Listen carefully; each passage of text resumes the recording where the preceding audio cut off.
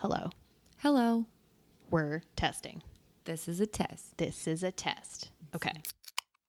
Hello and welcome to Kiara Gets Drunk and Talks About Music. This is the 4th episode of our Take a Shot series where we discuss some of the day's most burning music topics. Today we're doing the unthinkable and we are talking about Bruno. And here to help me out is my best pal and major friend of the pod, Natalie. Whee! I'm here again. Welcome back to the podcast, Nat. It's been a minute. I know. We were just talking about that. I was like, when was the last time I was here? It was a few months ago, but I'm happy that you're back and you're joining us on our Take a Shot series, which so far has just been me. Yeah, I'm so excited to be here. I don't know if I can get all my thoughts out in just a shot amount, but we're going to try our best. We're going to do our best. We're definitely going to do our best. Now, today, Nat, we're talking about a very exciting song, probably one of the biggest songs of the year, and the year has just begun. Yeah. And that is We Don't Talk About Bruno from the Disney film Encanto. It's iconic. It's incredible, life-changing, iconic. Yeah, unbelievable, never been seen before. Everything that Lady Gaga said in that one interview, that's what this is. For our listeners, in case you haven't heard this song, which I highly doubt that you haven't, this is a song, as I mentioned, from Disney's movie Encanto, which came out early in 2022, and it was composed by Lin-Manuel Miranda, who we know from, of course, the musical Hamilton. Iconic, life-changing, never been done before. Never been done before. That's what it is. Not never been seen. Not never been seen before. Never been done before. But Lin, of course, has obviously gone on to do pretty amazing things in music, composing music for films like Moana. He also took part in the live action version of his original musical, which was In the Heights, which is kind of how he got into the Broadway scene. And that came out last year, right? Yes. The timeline's messy. Yeah, something like that. Yeah, I think it was last year that it came out. It was during COVID that it came out. Yeah. But Encanto is an animated story about Mirabel Madrigal, a member of the magical Madrigal family in Colombia, who is the only family member who has not received a gift from their miraculous Encanto. It's a bummer. It's so sad. Poor Mirabel wants to be accepted, and she doesn't have a fancy gift. She's got like a sister who can lift so much weight. Yeah. Another sister who can just like flowers everywhere. Yeah. And then she's got a cousin who can shapeshift. Yeah. How do you compete with that? I would be upset. I'd be pissed. I'm upset for her. Yeah. It's like middle child syndrome times like 50 you know million. About that. I know all about that. Quintessential middle child over here. But We Don't Talk About Bruno is a song that's sung by the Madrigals, cautioning Mirabel as she asks questions about the family's estranged uncle Bruno, who can apparently see the future. And did you know, Nat, that this song was an immediate hit for Disney? According to the CBC, it reached #1 on the Billboard Hot 100 chart, which is the best performance of a Disney song since 2013's Let It Go. I believe it because I personally listened to it about 3 million times. So I remember there was a period of time when you were like, I literally have to listen to it before I go to bed because I can't sleep otherwise. I literally think about the part where he's like, rats among his back. And I was like, I need to see it. I need to watch it. I need to I'm like sitting in my bed and it's just like watching the YouTube videos. I'm like, You came over like, this wasn't long ago. This was maybe like a month and a half ago. And you came over and you were like, I need to listen to the song. And I was like, okay, we can put it on I have it on my Bluetooth. We can just like listen to it on the music. And you're like, no. We're going to put it on Disney Plus and we're going to fast forward and then we'll just play the movie. And you're like, and then if we want to watch it again, we'll just rewind it. And I was like, okay. And we watched it about 12 times in one evening. We did. Choreographed, danced.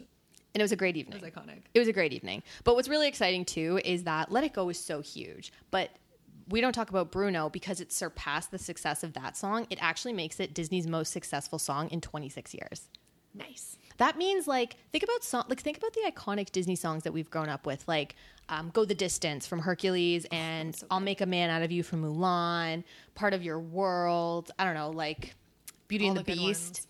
Yeah, all the good ones. What's the big one from Notre Dame, Hunchback of Notre Dame? Somewhere out there? Oh, nope. Part of Your World. That's Little the Mermaid. Similar Same vibe, thing, though. Same kind of thing. Same vibe. Same kind of thing. If I was in their skin. Yeah, that one. Isn't that Somewhere Out There? Out there. Is it just Out There? I don't know. Okay. Well, whatever the one that Quasimodo sings, that one. So anyways, we're here to talk about this today during our Take a Shot series. And my first question to you, Nat, is why do you think people have gravitated towards this song so much? What makes this song so special?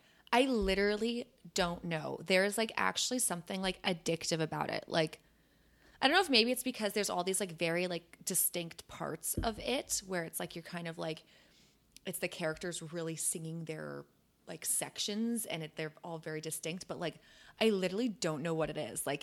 I saw it once and I was like, I need to hear this again. And I don't think I've ever had a moment where I was like, I need to listen to this Yeah. and like watch it. There was just some way about like the composition of it and the way like the choreography of the animation that like was really addicting. It's weird. Do you feel like, because I know this about you, I know that you're a big fan of Hamilton and of Lin-Manuel Miranda's work. Do you feel like that maybe was part of the reason why you like it so much? Or were you not even thinking about that? No, I don't think I was even thinking about that. Like, I think when I was watching the movie, I wasn't like, oh, like, I mean, okay, there were moments like Dolores, her like solo in that song. You're like, this is very like Lin, but the rest of it, I don't hear it as much. I don't know. It really just felt like it was just so, just addicting. Like all the animation, and maybe because it looks so like, It's so lifelike. it's so lifelike, but it's Yeah. also so like fantasy. Like when there's like the big green backgrounds, like when he's like, you know, shape shifting in and out of Bruno. I don't know. Camille, yeah. Yeah. It was just very like visually appealing. Like it just was like, you're like, yes, this all feels very good. Yeah. I think for me, and like I definitely agree with you, by the way. The first time watching that movie, I was just like, whoa. Like, first of all, the animation is truly incredible. You and I have talked about this before, but like you go back to Disney movies that we grew up with, even Pixar movies like Toy Story. The humans do not look They're like scary. They're kind of scary. Like Sid from Toy Story. Yeah. Oh my God. Even Andy, you're like, are you a robot? Yeah, like Botox dead behind much? the eyes. Yeah. Or like Monsters Inc. Same thing, you know what I mean? And not to say that Pixar didn't do amazing animation work, but the stuff that they're pulling out now is next level Yeah. incredible. Like there are certain shots in that movie. I remember the one in Encanto, like right after the spoiler alert, right after the Encanto like collapses and she's sitting there in like the dust and you like zoom in on Mirabelle's face and I'm like, that's a real person. Yeah. Like it boggles my mind that it's animation. So totally hear you on that. I feel like for me too, coming from my love of musicals, it reminded me a lot of like that big quintessential number in a musical, like right before the intermission, that like everything's about to change. You know, like in Hamilton, that's nonstop. In Rent, it's La Vie Boheme, and in Dear Evan Hansen, it's You Will Be Found. It's like that like moment where all the characters kind of have their moment to shine and to say something right before the audience takes a break, and then you come back and like everything's different. And I don't know, I feel like that's kind of what the song was to me, and probably why I liked it so much. There's so Yeah. many different parts. Yeah. I mean, like, not a spoiler, this isn't a spoiler, but insight into our life. Kiara and I literally sing this song and just alternate parts and pretend to be these characters. It's a great time. Especially the husband and wife. Yeah. Peppa, maybe to go on. like that's like I don't know, do you have a favorite part of the song? Yes, it's when he goes 7 foot frame. I can't. Camille's It's part. the best part. It's Yeah. so good. See, and I think I do like that part. Don't get me wrong, but I like Dolores' part, obviously, but I also really like the very beginning with the husband and the wife, Yeah, where yeah. he's like interrupting her, and it's so like relatable. I guess if you like ever been in a relationship with somebody and you're trying to tell a story and they keep jumping in, like maybe they've That's had too much me. wine or something like that. Always me. I just did it now. No, but like when you're like frustrated with them and she's literally like the animation, she's like side-eyeing him and then she's like, are you telling the story or am I? Like that's built into Yeah. the song, and then that's when he goes like, I'm sorry, maybe that go on. Like it's so great. Like it was just, anyways, I think the song is incredible, and they just performed it at the Oscars. We watched that performance together. But it was like disappointing. I was like, why did you not do the whole thing? I was like, where's Agreed. the time for dinner? Yeah, that part. All over TikTok, by the way, that he told me Yeah. that the man The pause. of my dreams. Yeah. The pause. Yeah, exactly. I was surprised that this song was not nominated for Best Original Song, given the scope that it's been able to cover in the last, 3 months? Yeah. I think this song, as good as it is, like I think it's a very good song, but it's like, I want to say like it doesn't have like the soul that like, and I'm gonna not say this right, but like Dos Origatos. No, that's Oruguitas? I was like Domo Arigato. So, Mr. Yeah, that one just has like a lot of soul. I literally cry every time I hear that song. Mm-hmm. And so I think that one, like lyrically and probably like compositionally, were like more like superior. Right. I mean, it didn't win. Yeah. Oh, it didn't. I didn't No, watch the Oscars. Billie Eilish won. Oh, well, that makes sense. Yeah, James Bond. James Bond. But like, I don't know. I also think that there's like obviously some, with Oscar nominations, there's always like some politics, and they're like, well, we can't like pick that song for the politics. Wait, there's politics in the Oscars? Say, I was like, hold on. What? The slapper around the world was not controversial. Hold on, Will Smith. Yeah. I totally hear what you're saying too. I also love that song. Fun fact about me: sometimes if I need a good cry, I just YouTube it and I just watch the clip where that song plays in the movie because every time I cry. So good. Every time. It's so wonderful. Now, the song is great. The movie's also great. And I want to ask you, why do you think people resonate with this film so much? Because it's also a very successful movie, aside from the song. Yeah. I mean, you and I have had this discussion so many times about like dissecting literally every single part. But now we got to tell the listeners. Tell the listeners. Put our conversation into the pod. Yeah. I just think there's so many levels of like how different people can relate to this song. I mean, I think, not only on like a representation level, but also just like on like a family level. Like there's all these different levels of like trauma that you can like associate with, whether like, it's abuela and putting that towards your own trauma, or like being abuela and understanding like, what I've done and how I've affected my family and how I can process my own feelings. Like I think it can just literally hit so many different generations of people who are watching this. Like I don't watch movies with my family, and this was like the first movie I've watched with my family in like years where all of us sat together and watched it and we were all like, whoa. Yeah. And like everyone could relate to different characters at different moments in the film. And I just think that like, depending on how you're looking at it, you can relate to it in so many different ways. And I think that a lot of people felt that, and it felt very refreshing and very real. For sure. It was different from, like if you think about your classic Disney film, princess meets prince, and that whole sort of deal. That hasn't really been the case for Pixar in a while. Probably not since what was the one with Rapunzel? Tangled? Oh, I love that movie though. Great. Oh yeah, great movie. Don't get me wrong. But I feel like they're now exploring more, I'm going to say the word controversial topics, like Turning Red, for example, based in Toronto, which I was super excited about. I was surprised to hear that like it got so much backlash from parents. I know. They're like, why are you talking about periods? And you're like, wait, what?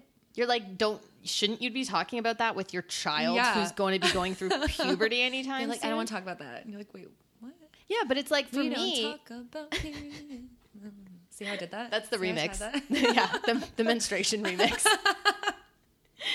But it's like, you hear that as an adult, like at our stage in our life, and we're just kind of like, well, why shouldn't we? Like, I kind of wish I had a movie like that growing up. Yeah. Even something like Encanto. Like, I feel like so many people can relate to the pressure of sometimes being a child. And like, I know that kind of sounds funny, but there is certain pressures associated with being a kid and wanting to please your parents and not wanting to fail. And I feel like a character like, what's her sister, the strong one? What's her name? Louisa. Her sister Louisa has that song Surface Pressure, which is all about not cracking under pressure.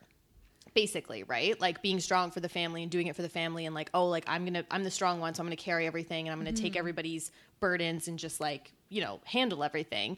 And I think if you're an oldest child particularly, that might resonate with you, but it kind of depends on your familial situation, obviously. But you're right, there were so many pieces of this movie where I was just like, oh my God. Yeah, and it kind of shows too that like you can still have this like movie that if you just look at it at like a surface level, like it's still just, an interesting movie to watch, and it's got fantasticalness and magic involved, and it's still a fantasy kind of movie, but has all these like real tones, and same with like Turning Red, same kind of thing. Yeah. And then like, and I'm trying to process my thought here, but like thinking back to like movies that parents were okay with like, the princess and the prince and these kinds of things. And you're like, Snow White. Yeah. Like, I'm sorry. That's not okay. Let's talk about consent later, but Sleeping Beauty, another one that easily came to my mind. But those are fine though, because, they're safe, and they're like, it's, this is like, it's the trope. Yeah. So it's just interesting that like, these are situations that like actual